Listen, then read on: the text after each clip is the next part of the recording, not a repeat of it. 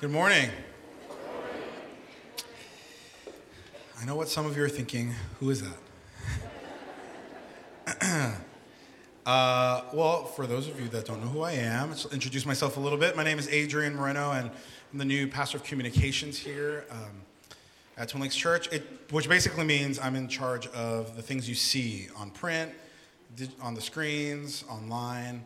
My wife's actually here with me, Jamie, and I moved here from Florida about 6 years ago, and this is our family. This is our Christmas picture. I don't smile really well in pictures. That is a fake smile. And these are our daughters. Our eldest is 2.5 years old. She is Ella Joy.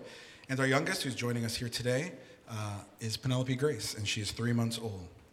So, we are very sleepy. Oh, thanks. We're pretty sleepy. She's sleeping right now. Don't wake her up. Last night was just a rough night. She woke up a lot. Anyways, so that's our family. But you're still wondering, well, what are you doing up there? At Twin Lakes, we're actually celebrating a unique holiday this weekend that many churches all over the world are celebrating. It always happens the weekend after Christmas, and it's called Associate Pastor Preaching Weekend. And for me, it's Associate Pastor Preaching Weekend. But all joking aside, I am excited to be here, and I'm excited to serve Renee in this way, to give him some time off, because if you don't know, his daughter is getting married tonight! You can clap. That's clap-worthy. So please pray for him and his family. I'm just like, I don't even want to think about that with my little girls. I'm like, you are never dating, and you're going to never get married. Just live with us. This is my second time up here speaking to you. Was anybody here the first time I spoke? Anybody here? Thank you. The first service clapped way louder for me. It must have been bad. Well, there's enough of you in here that I can't use those same jokes, so I'll use something different. But before we go on, I just want to say it is a privilege for me to stand on this stage for two reasons. One is our family loves this church, and I feel privileged to be able to speak to you this weekend, and that I get to share the stage with such incredible speakers that we have, like Renee and Mark. I mean, I've worked at a few churches, I've listened to a lot of speakers, and we are blessed at this church. And so, yeah. Thank you. Well, we still have a couple trees left. Christmas is like holding on as tight as it can at Twin Lakes. But some of you, I know I met a couple last night, their Christmas decorations were gone 1 p.m. the next day. No, nothing. Cupid was out, ready. Just, let's go, we're on.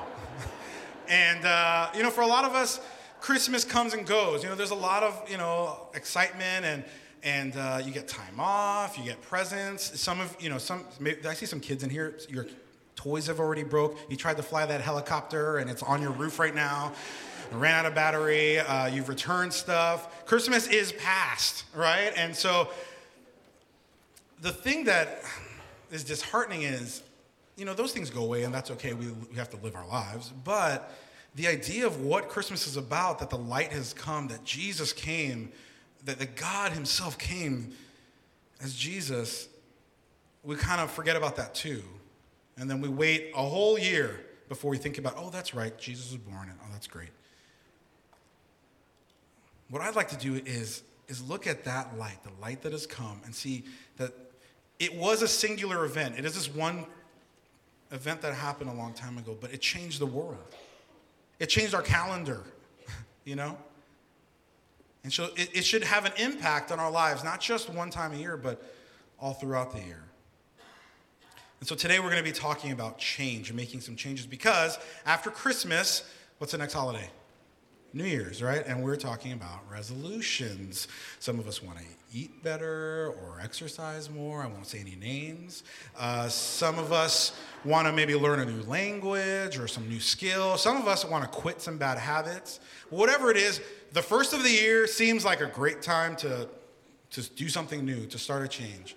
I remember when I was in school, like in junior high or high school, I love like Christmas break or summer break. It's like, this is my chance. I could be somebody else when I get back to school. This time I will be a good student. That never happened. But we always think that the first of the year is sort of this new start, and we can make some changes in our lives. And alongside all those, I think are great, healthy changes. I want to encourage us to think about making a spiritual change, to looking at the light that has come and letting that affect change in our lives. Because when Jesus came as a baby, and Jesus came and he grew up and died on the cross and rose from the dead, he didn't do all that just for your future, just so that you could be saved and get into heaven one day. But all that happened to change your today too. The light has come not just for one day in the future that you can get into heaven, but it is here, it came for us to change our lives every day. And I'll be honest, for me, messages like this, when I hear them, are hard because deep down inside, I suffer from this disease called legalism. Maybe some of you can relate. And if you don't know what legalism means, that basically means I need to do things to earn God's love. My legalism is deeply rooted, and I'm not putting all the blame on other people for my legalism. I have some to blame, but it's not all my fault, okay? I've talked about this before, if you've heard before, that my dad is Colombian and my mom is Korean. And if you were here, if you ever hear me speak, my mom comes up a lot for a few reasons. She's Korean, so she doesn't speak English that well, and so that's funny. And she can be a little bit wild, and that's kind of funny. And I was thinking about this. My mom's actually here today, and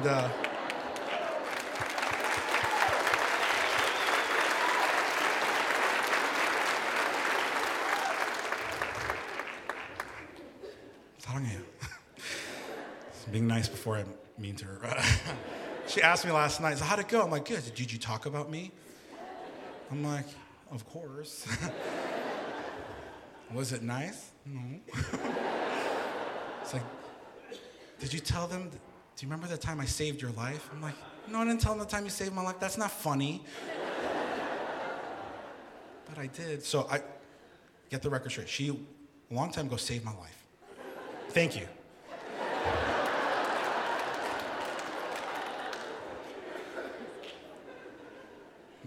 Here we go.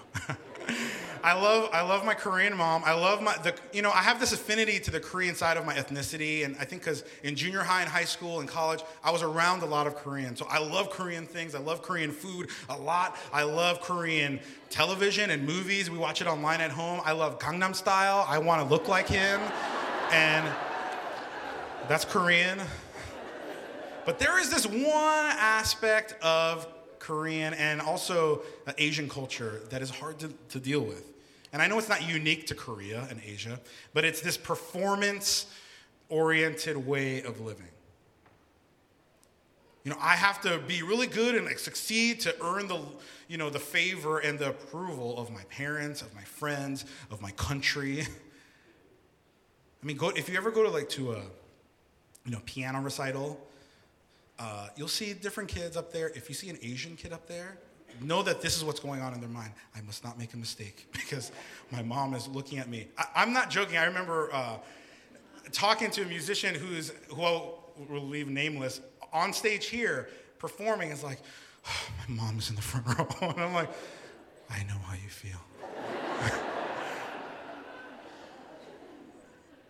My mom, it's not that she has the greatest memory, but she remembers certain things really well. Things that I haven't done great. in. I'll be honest, I'm forgetful. I've lost a lot of things in my life. I've lost keys. I remember losing my dad's cell phone in the early 90s, which, there was like 10 cell phones around. It was like this backpack, and I lost it somehow. I've lost lots of things. I remember my high school class ring. I lost that. She's already laughing. And my sister bought me this gold chain with a cross. I lost that. I lost my first wedding band, and I know. I know. She knows. This isn't like a surprise to her. So I'm forgetful. Now, my mom can't stand that. She can't stand that I lose things, especially if she bought it and it's valuable. So just recently, I was looking for something. I couldn't find it in my house. Recently, this past week, where is that? She goes, whoa! So inside of her like she's reacting now. Did you lose something? And she goes, you remember? Now, when she starts a sentence, you remember, that's what you remember is, you remember.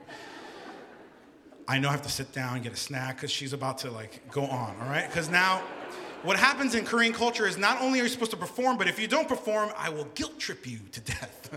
And so here it goes. You remember? You high school Lin? She's dying. This is so true. You name some kind of blue diamond, I buy. I buy my money. I work in my life so hard buy you ring. You boom boom. You boom boom. I'll translate. Boom boom is not a Korean word. It's a description. Boom boom is the sound made when I haphazardly just throw valuables away because it hits the wall and the floor and I lose them forever. Boom, boom. It's good.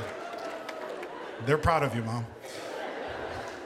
And so she doesn't stop there. And the funny thing is, if you're around, she won't talk to me. She'll talk to you and describe me. So like, Jamie will be there and she goes, you know him? His sister buy beautiful gold chain. Have a cross, Jesus Christ cross. Boom, boom.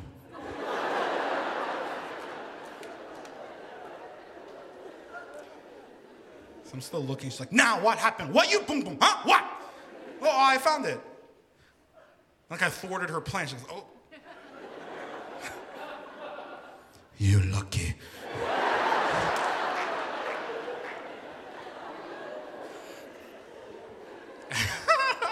I've never talked about her this much with her in the room. Oh my gosh. This is crazy. I'm going to get it. So I kind of grew up with that. And what doesn't help is when I became to know Jesus, that happened at a Korean church. And now, this is not universal. Every Korean church is this way. But this one was. This one was like using my mom's techniques on encouragement of perfection and guilt. And they were very legalistic where, they talked about, yeah, Jesus loves you, but that's not the most important thing. Yeah, get that over with. Now you have to live this incredible life. And so I remember at that church, I had to like stop listening to secular music, and I couldn't watch any movies. I couldn't play any more video games. I had to throw all those things away. And I remember throwing all that stuff away. And my parents, my mom's like, what are you doing? And there were other things that weren't, bad. I mean, we were really big on praying and reading the Bible. That sounds good, right? I mean, but we're like supposed to pray like hours a day. And we read the Bible like this. Our goal was to read the Bible every 2 to 4 months. Maybe you have a Bible in a year plan. If we saw that, we're like, Bible in a year? You're not even a Christian. Bible in a year? Every 2 months. To read the Bible every 2 months, you have to read 42 and a half chapters, like divided out. Which is okay in Psalms. But like Leviticus and man, those were rough days in my life. It's like, they're great books, God. I love them. But just like bite size. And so we had all this, but, if you didn't live up to that, if you weren't doing that, then God didn't love you as much. Or he'd love you more if you did that. And so I lived this tortured life as a young Christian. That everything I did had this implication on how much God loves me. It really wasn't until I came to Twin Lakes that I really learned about grace. Where I learned that God loves me no matter what. But does that mean we just do anything? We just sin and we don't, No. The grace of God, when you really understand that God loves you and you can't earn his love, should spur us on to live a life that is godly, to not sin. So we're talking about change today. And maybe you're here today, and when you hear change, you're like, I have some of those legalistic tendencies too. I think the Bible clearly instructs us, though it talks about grace a lot, it does instruct us on how to live. There are, I wouldn't call them rules, but sort of advice, like this is how you should live. If you want to live a godly life, look at this. Colossians chapter 3, you read it. Now that you know Jesus, live like this. So there's clear instruction.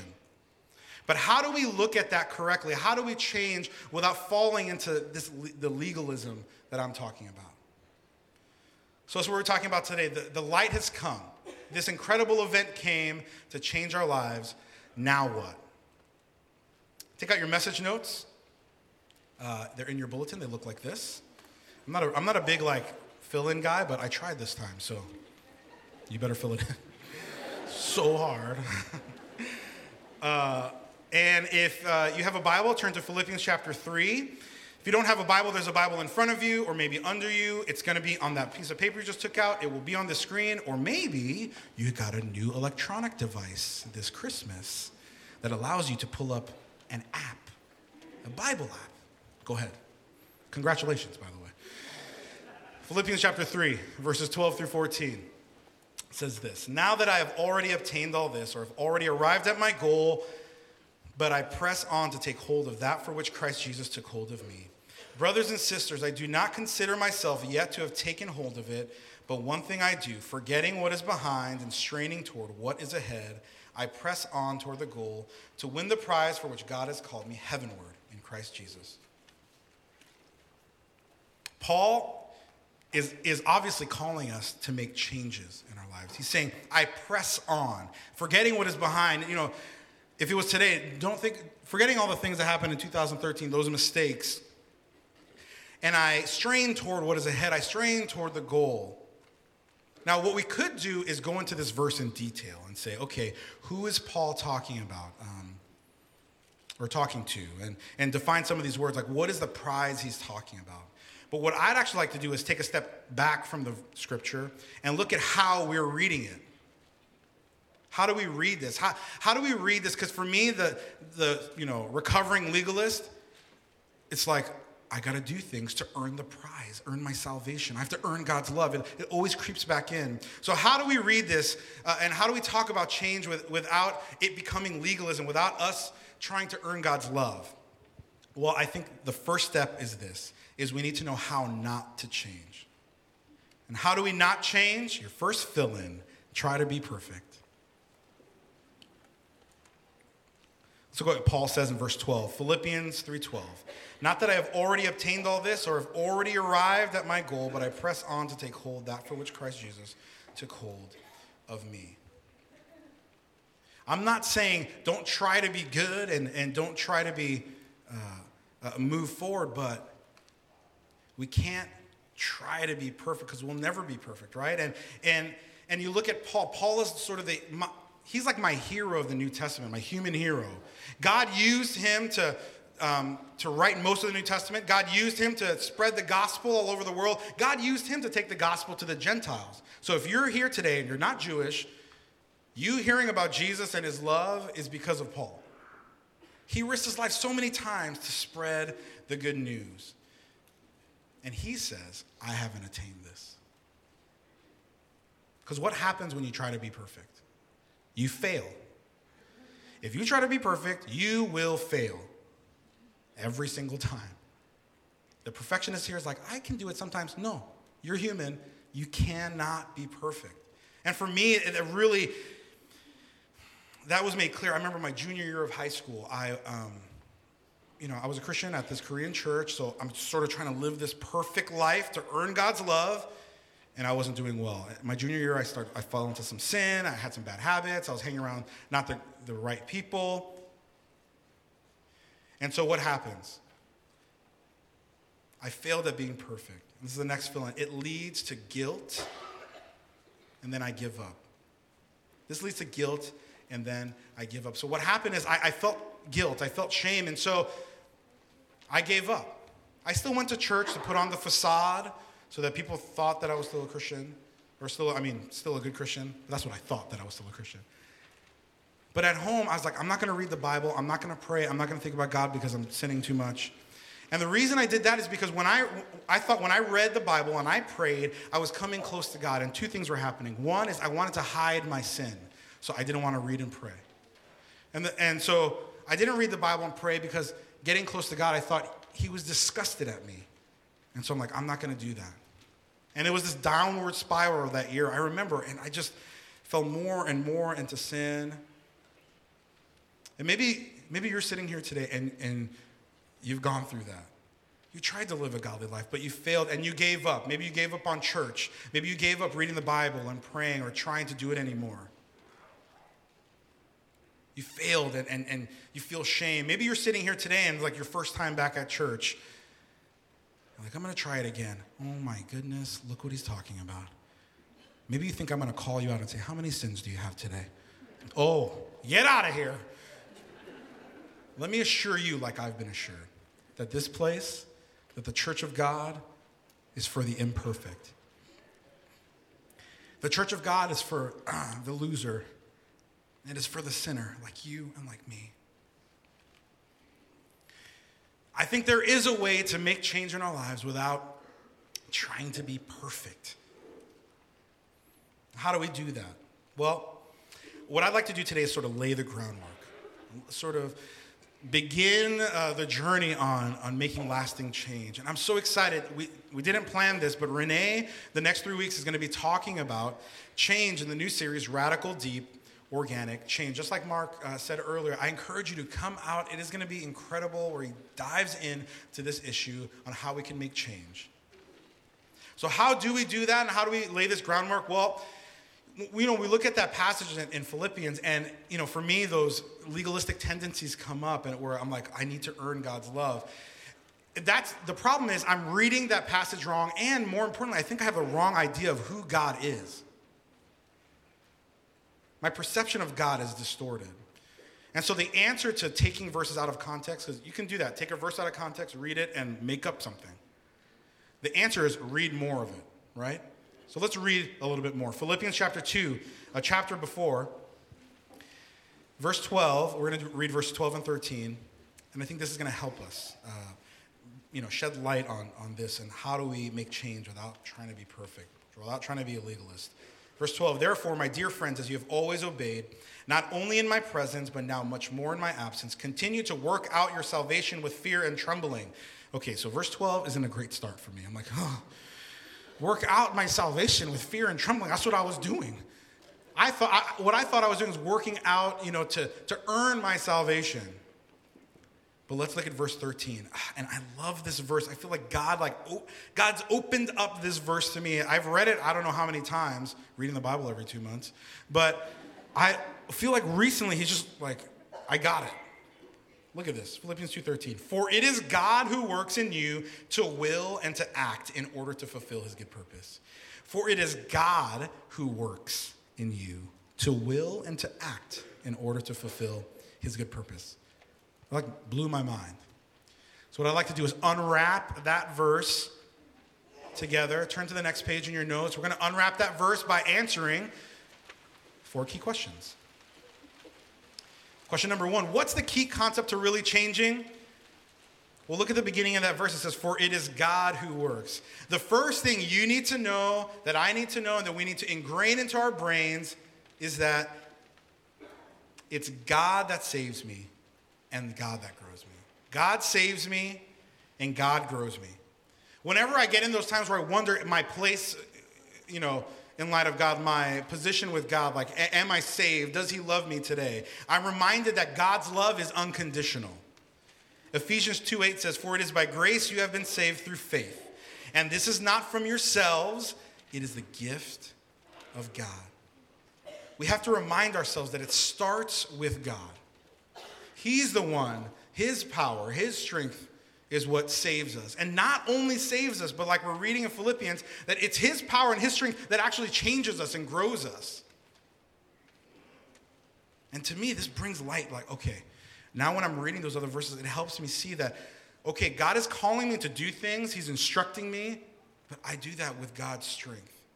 That it's not all on me. Okay, so God works, and God works through us. Does that mean we just lay back and don't do anything? No. Number two, how do I let God work in me? You know, some people look at our church, and we're very grace-centric. We talk about grace a lot. And they look at us and say, you know what? You don't talk about not sinning, and you don't talk about, living a godly life enough.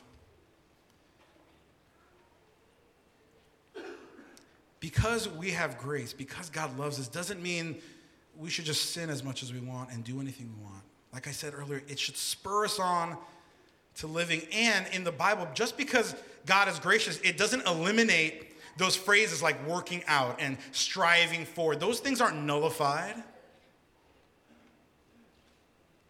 Because we have grace doesn't mean we just lay back. And I think there are two things that are sort of the beginning of letting God work. So these are the things that we can start doing to let God work in us. And the first is to spend time with God, or spend time with him. Spend time with him. How do you get to know someone? To know what they like and what they want or what they're passionate about. You spend time with them, right?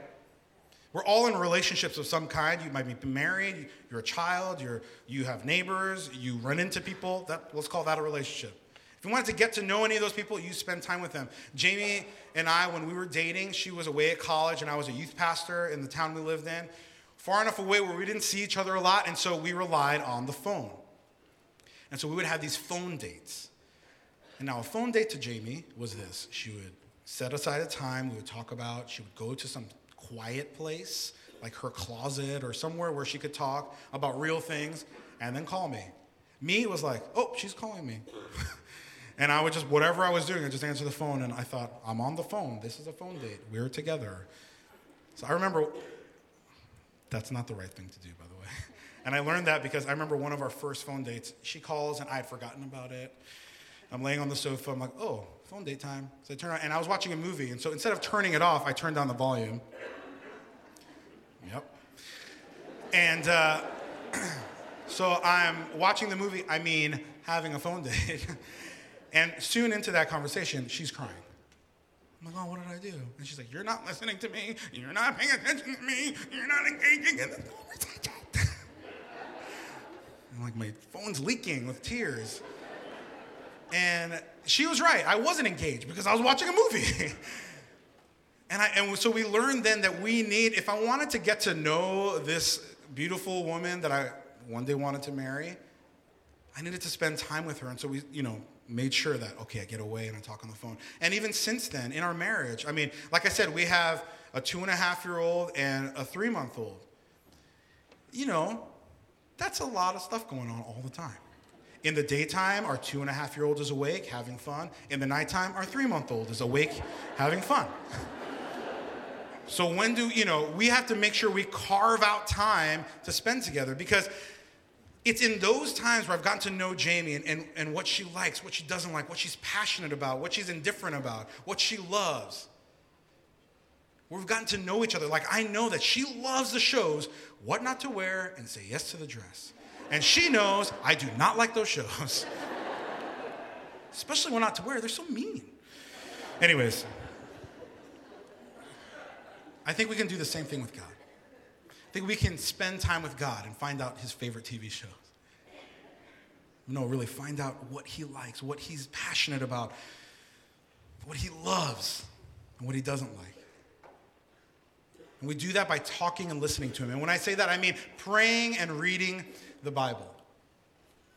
What a blessing it is to have the Bible. I used to look at the Bible as a book of rules that I can never live up to earn God's love. But you know what it is? It's the story of love for us. From the beginning of time in Genesis to the end of the age in Revelation, God is unfolding his redemption story, the redemption of the earth, the redemption of you and me through Jesus Christ, his love and his grace for us. It's that story. And as you soak yourself up in the Word, you read the Word of God, you begin to understand who he is, understand what he's passionate about. And not only do we get to listen to him that way, but we get to talk to him. When you pray, God listens. Have you ever tried to call, like customer service for any company? How hard is that? It used to be easy. Like, you'd call and they'd answer. But now, some robot, you have to tell them the secret code to get past them to talk to somebody. But what if you wanted to talk to the CEO of that company? It's impossible. Think about that. We can talk to the creator of the universe directly. When you pray, he listens. Look at this verse. Psalm 116, verses 1 through 2. I love the Lord because he hears my voice and my prayer for mercy. Because he bends down to listen, I will pray as long as I have breath. What an incredible picture that God bends down to hear your prayers. His ears are fine. He can hear you as far away as he is. But it's just like, it's the posture, the picture of the posture that he has when you pray. He wants to hear what you have to say, where you can tell him your heart, tell him what's going on in your life, lament and complain, and ask him for things.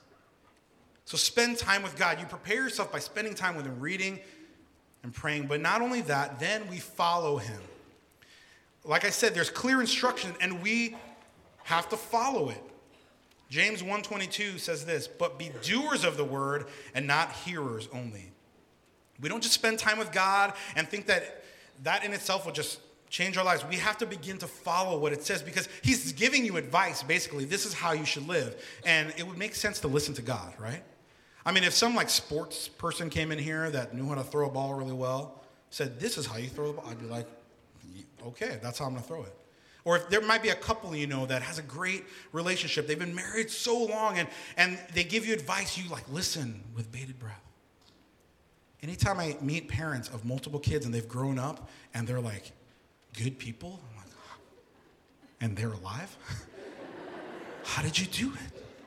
Please tell me. And they give me advice. I'm like, okay. And I take it into my heart. When I spent time with Jamie, I've learned the things she likes and doesn't like and how I can serve her more and how I can love her. If I want to surprise her, I just go to Yogurtland, get frozen yogurt, I put gummy bears in it, and I present it to her. And she lights up. And I turn on what not to wear. And then I leave the room. Because they're so mean. We let God work in us by spending time with him. And then we follow what he says. And when we do that, God starts to change us. But so there's all this doing. And so for me, that recovering legalist, again, I keep reverting back to so I need to earn God's love. So we ask question number 3. So am I supposed to work or is it all about grace? The answer to that question is yes. God is gracious and he instructs us on how to live. It's like the difference between rowing and sailing. I've done neither of those things, but I've seen them on TV. So rowing, every service I've tried to think, am I doing the right thing? Or is it this? I don't know. But rowing, you do this basically, right? And reading the Bible and praying and serving God and following what he says, what I used to think were there were the oars in the water and I'm pushing myself. This is it. I'm pushing myself towards God, towards the change I want. But really, I used to think towards his love. But what it really is, it's like sailing. Now, if you're a sailor in here, you're like, sailing is hard work, buddy. And I'm like, I know. I've seen it on TV. And you have to unfurl the sail, right? That's how you say it? Unfurl the sail. You pull the thingy, and you do this thingy, and you dodge that thingy, and then you're sailing, right? Don't beat me up, sailors. They're tough guys. But it does take work, but it's a different kind of work. When you're reading the Bible, you're praying, you're following what he says, you're preparing your boat, you're preparing your sail, you're preparing yourself for the wind to push you, because it's not the sailor that's pushing the boat, it's the wind. And so for us, as we're doing that, spending time with God and following what he says, we're preparing our hearts for God, the wind, let's say, of the Holy Spirit that dwells in us to move us to change. There's a pastor, John Piper. He's a famous author and speaker. And he said this phrase that I love. He's talking about these same verses. And I love this phrase. It says, pursuing God doesn't change my position with God. It changes my condition. I got to say it again. Pursuing God doesn't change my position with God. It changes my condition. I think about my mom. I might have done a lot of things in my life. I will still boom a lot of things, and I'm sorry. but it makes me no less of a son to her, right?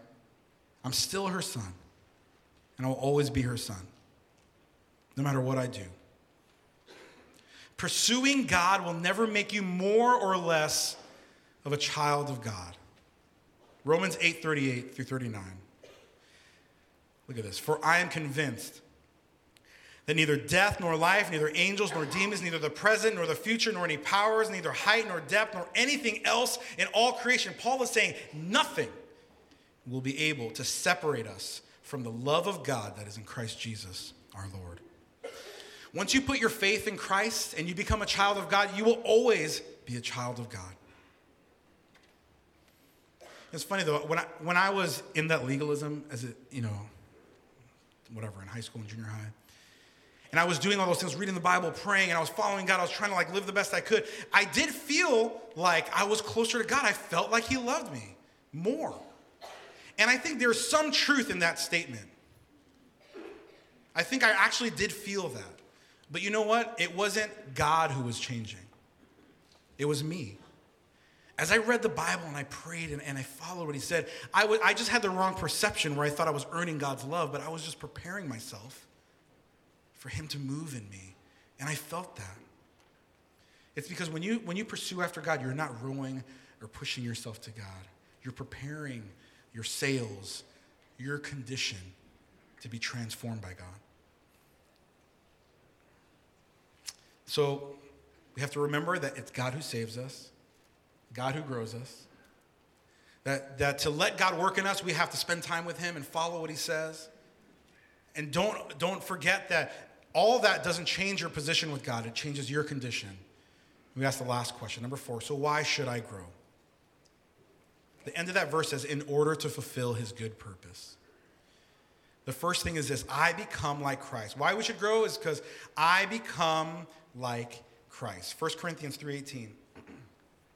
And we all who with unveiled faces contemplate the Lord's glory are being transformed into his image with ever-increasing glory, which comes from the Lord who is the Spirit.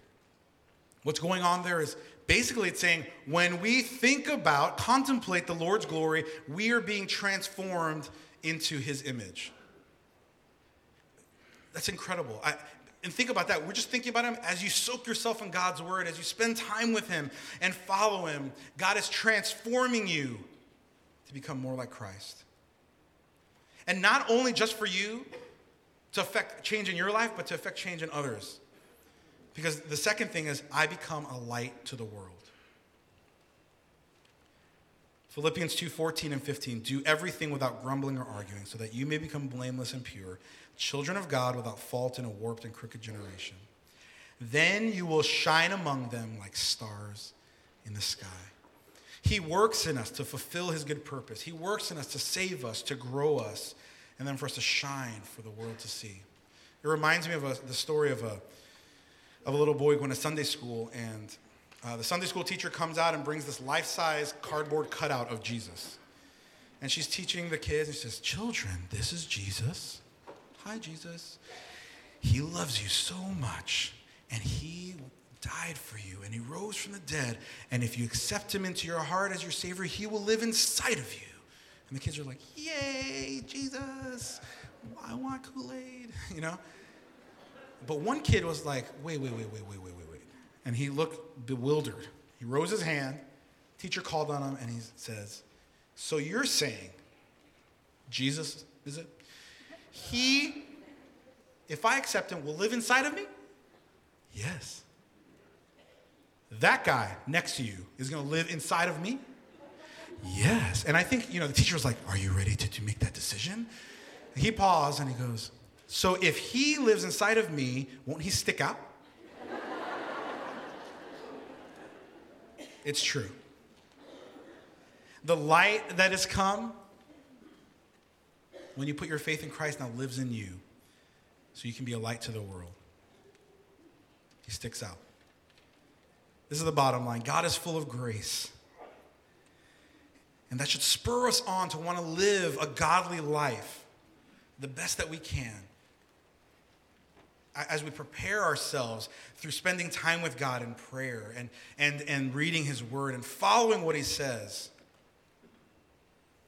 And understanding that all of that does nothing on earning his love or his grace. That you will and always will be a child of God. And as you prepare yourself, as you open your sails, and God starts to push you along and transform you, he will stick out. Let's pray. Father, I thank you for your grace. It is amazing. And it is baffling, and it doesn't make sense that you would love me, that you would love any of us. I thank you that your grace and your love isn't dependent on how good or how well we do.